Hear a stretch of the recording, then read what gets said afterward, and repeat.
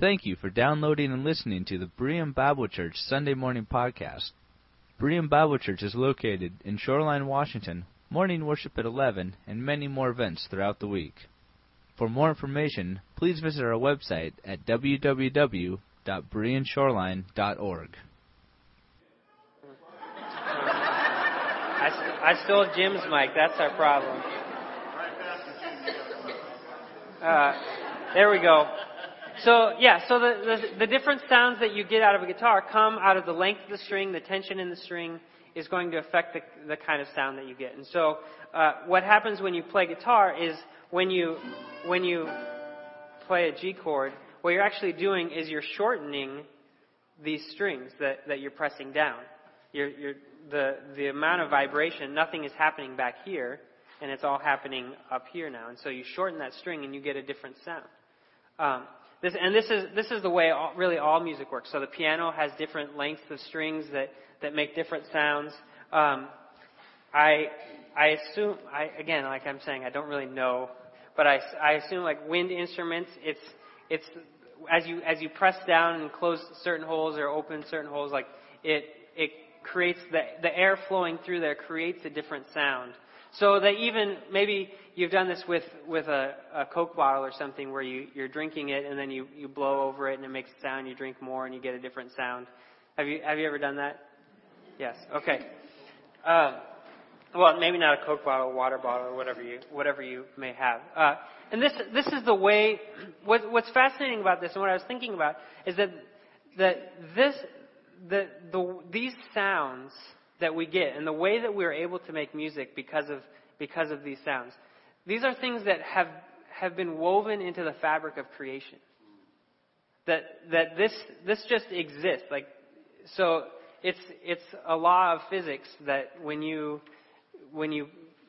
have a string at a certain tension, a certain length, and all the right factors, that it will make that sound every single time.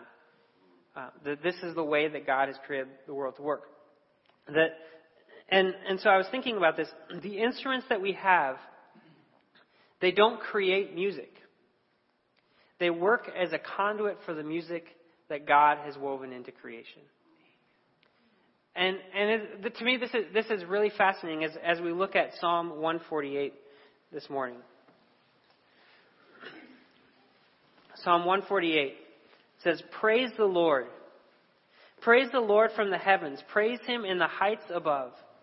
Praise Him, all His angels. Praise Him, all His heavenly hosts. Praise Him, sun and moon.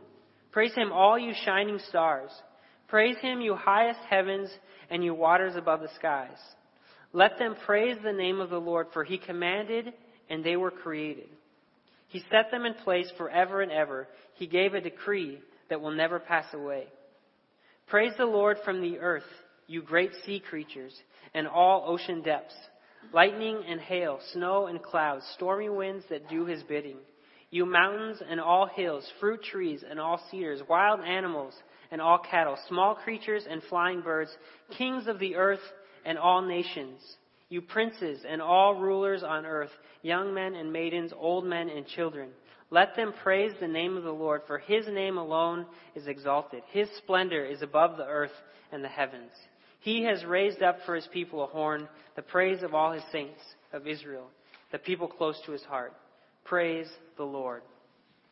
And you have this psalm that speaks of all of these different elements of creation praising the Lord. And I've been teaching a Sunday school class on worship, and we looked at this psalm a few weeks ago. And I asked the question, how do these things praise the Lord? And, some of these things you could say, well, lightning and hail, you could see maybe some they're at least making noise, right? There's something happening. Animals and small creatures, you could maybe make an argument for but fruit trees, how are fruit trees praising the Lord? And cedars and so I've been thinking about this, and to me, I think the answer is this: that when creation does what God created it to do, this is worship. So when it fulfills the thing that God has designed it for, this is worship. So in verse 5 it says, Let them praise the name of the Lord, for he commanded and they were created. He set them in place forever and ever. He gave a decree that they will never pass away. And so he created these things and designed them to work a certain way. And them fulfilling what God has created them for is worship. And so when we play guitar, we play an instrument, and this worship happens because this is the way that God designed the instruments to work. And so somehow even those instruments can be praising the Lord because they're doing what God designed them to do. So what does this mean for us? All these other things. And this is unique to us. We have the ability. All of these other things don't create music, but we humans have the ability to create music. That we can choose what sort of noises we're going to make as we sing. Or at least some of us are better at it than others, but that there's choice, that there's will, there's volition. We can choose to create new music. We can choose to create new songs. All of creation responds by doing what God has created to do, but we have a choice. And I would argue that when creation when fruit trees don't bear fruit anymore, they're dead, right? They're not useful, and so they're not worshiping. And so what does it mean? What does that even mean for when we don't do what God created us to do? Where's the life? But we have this choice. We can choose to worship, or we can choose not to. And so I want us to have these sort of opening thoughts as we come to our passage this morning, Ephesians chapter 5. As we reflect on worship and what it is that we do when we come and we gather together to sing, I want us to be thinking about these categories of what does it mean for us to respond to the way that God has created us, and what does it mean for us to be able to create music? What's happening when we do this? So in Ephesians chapter 5, we're skipping back a few verses because we skipped over this knowing that we're going to have this Sunday where we are intentionally directing our thoughts towards music. And so Ephesians chapter 5, verse 18 through 20. Actually, let's read through verse 21. Speak to one another with do not get drunk on wine, which leads to debauchery. Instead, be filled with the Spirit. Speak to one another with psalms, hymns, and spiritual songs. Sing and make music in your heart to the Lord. Always giving thanks to God the Father for everything in the name of our Lord Jesus Christ. Submit to one another out of reverence for Christ.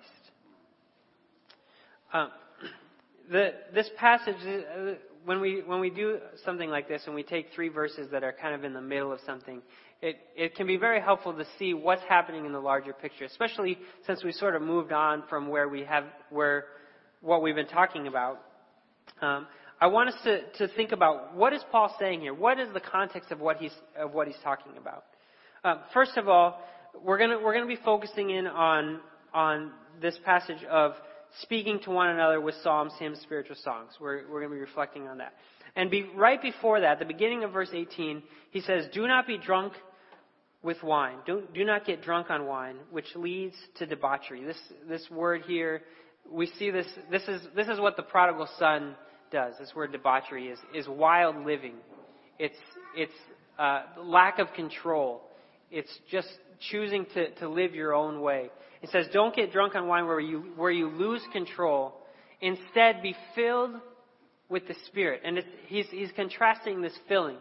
So instead of being filled with wine where you lose control, be filled with the Spirit. And this filling of the Spirit leads to five things. In our translations, oftentimes it's broken to make it flow better. But this is actually one run-on sentence. So it says, instead be filled with the Spirit, speaking to one another with psalms, hymns, and spiritual songs, singing and making music in your heart to the Lord, always giving thanks to God the Father for everything in the name of our Lord Jesus Christ, submitting to one another out of reverence for Christ. So these five things are the response to what it means to be filled by the Spirit. So Paul says, instead of being filled with wine, instead of being drunk with wine, be filled with the Spirit. And this is what this looks like. This is, and there's questions about, okay, what is he saying? This is how we are filled with the Spirit? These are the results of being filled by the Spirit? And the answer is yes. It's both of those things. It's the evidence of what happens when we're filled by the Spirit, but it's also directs us towards being filled by the Spirit. And when we talk about being filled by the Spirit, we've already looked at earlier in Ephesians that all believers have the Holy Spirit. That's not that some have more of it, some have the others, but this idea, this language is the idea of walking in the Spirit, being directed by the Spirit. So one of the commentators I read this week said that the believer has all of the Spirit, but being filled with the Spirit allows the Spirit to have all of the believer. And it's this idea that we are intentionally ordering our practices in a way that the Spirit is moving and guiding who we are. This is what he says when he says, be filled by the Spirit. And he says what this looks like: speaking to one another with psalms, hymns, spiritual songs, singing and making music. The word actually is singing and hymning, to like Hymn. It's hymn. It's not a word, obviously, in our language, but so it gets translated making music. Singing and making music in your heart to the Lord, always giving thanks to God the Father for everything, and submitting to one another out of reverence for Christ. These are the 5 things that are the evidence. But the context of this, what is Paul talking about here? What's going on? All the way back to verse 1 of chapter 5. Paul says, be imitators of God, therefore, as dearly loved children, and live a life of love, just as Christ loved us and gave himself up for us as a fragrant offering and sacrifice. These 2 verses, I believe, Paul, the rest of chapter 5 and into chapter 6, Paul is unpacking what this means. What does it mean to live a life of love just as Christ loved us? Paul's unpacking this for the Ephesians, and part of that is our passage for today. And so one of the ways that we live a life of love, according to Paul, is by being filled with the Spirit. And being filled with the Spirit means that we speak to one another with psalms, hymns, and songs, that we sing, that we make music. My translation says in your heart. Really, a better translation is from your heart. So it's not that we're just sort of, well, I'm singing on the inside, but it's that the songs that we sing come from our heart. They come from what we love, from our desires. Singing and making music from your heart to the Lord, giving thanks to God the Father for everything in the name of our Lord Jesus Christ, and submitting to one another out of reverence for Christ. That these things are what it means to be filled by the Spirit, and being filled by the Spirit is a way in which we walk in love. So here's what I want us to reflect on before the choir shares their music with us. And here's what I want us to think about. This idea of psalms, hymns, and spiritual songs. Some people will try to break it down into categories and say, well, this is the psalms, this kind of song is a hymn, this kind of song is a spiritual song, and like we need to have sort of these neat categories. And I think what Paul is saying here is not that there are neat categories for, well, this song that we're singing here is a spiritual song, as opposed to that one is a hymn versus a song. But that it's the entire spectrum of music, the entire spectrum of types of songs that we can sing. That there should be variety. And it's interesting, he says that oftentimes when we think about worship, we think about that it's just between me and God. So that when we come together and we worship, it's just about how am I interacting with God. But what Paul says here is that when we come together and worship, it's not just about us and God. It's also about us and one another. That we are to speak to one another with psalms, hymns, and songs. That our music is not just to simply worship God, but part of our worship comes when we interact with one another and we speak to one another as a body. And this is really important, and for us to think about to stay with. He said, because the last verse here, verse 21, submitting to one another out of reverence for Christ. A lot of translations will break this and put this in the next section, or my translation has this as a new paragraph. But this is not a new paragraph. This is part of the same run of sentences. And part of what Paul is saying here is that in our worship together, we are to be submitting to one another. So that it's not just about what do I want from worship. When I gather together, when we sing together, what is it that I want to see? And how do I find a church that gives me everything that I want when I worship? But the part of what Paul says should be happening when we come together and we sing together should be that we are submitting to the desires of others as well as having our own desires found. And this is something that we try to do here at Berean. And I think we're fairly successful at it because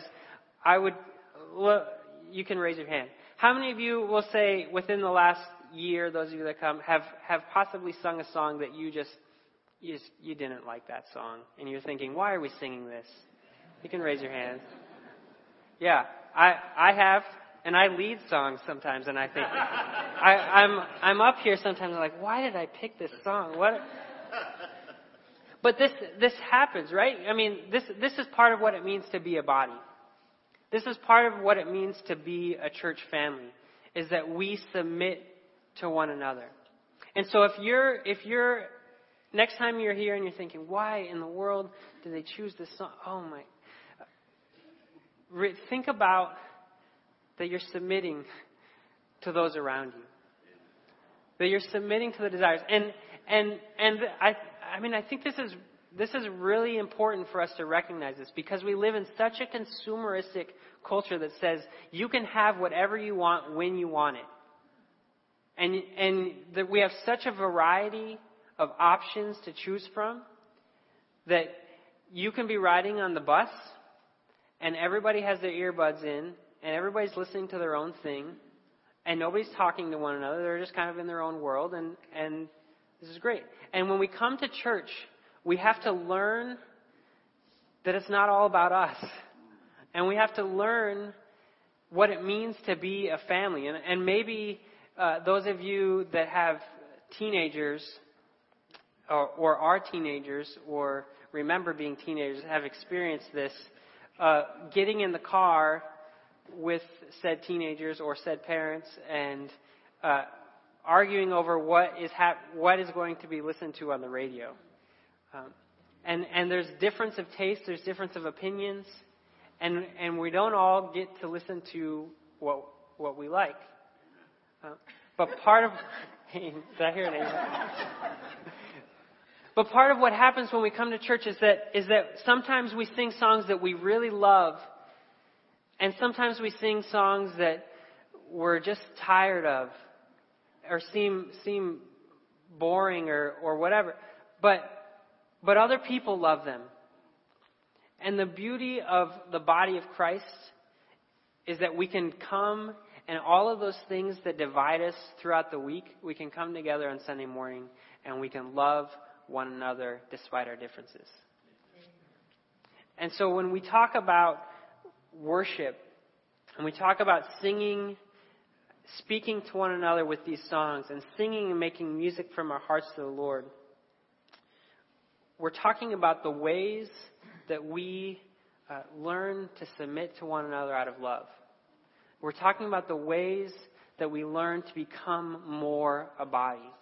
And this is one of the things that we've been talking about in my Sunday school class, that oftentimes we think of worship in these categories of is it new or old? Is it a hymn or is it a chorus? Is it contemporary or is it traditional? And the categories that we should be thinking about is, how is worship expressing who we are, who God has created us to be, who God is, and who we are in relationship to Him, and how is it forming us more into those relationships? So expressing and forming, these are the categories.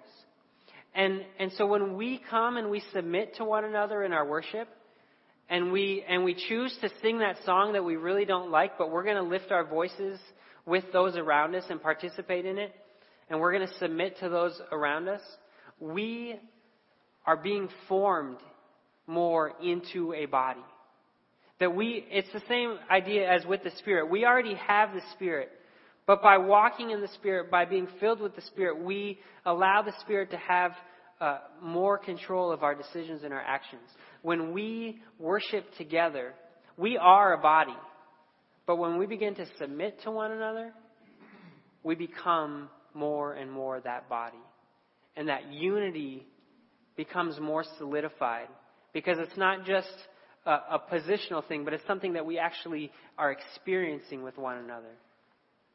That ability to love and to serve and to interact with those who are different than us is the most, I think, one of the most beautiful things about the body of Christ. That it's not about age, it's not about gender, it's not about race. It's all of us together coming before the Lord, and that all are one in Jesus Christ. Let's pray. God, we thank you for this reality of a body that we are. And as we worship and we gather each week to celebrate the resurrection and to celebrate who you have created us to be, may we be reminded, may we submit, may we learn to love one another because you have loved us. I pray this in your name. Amen.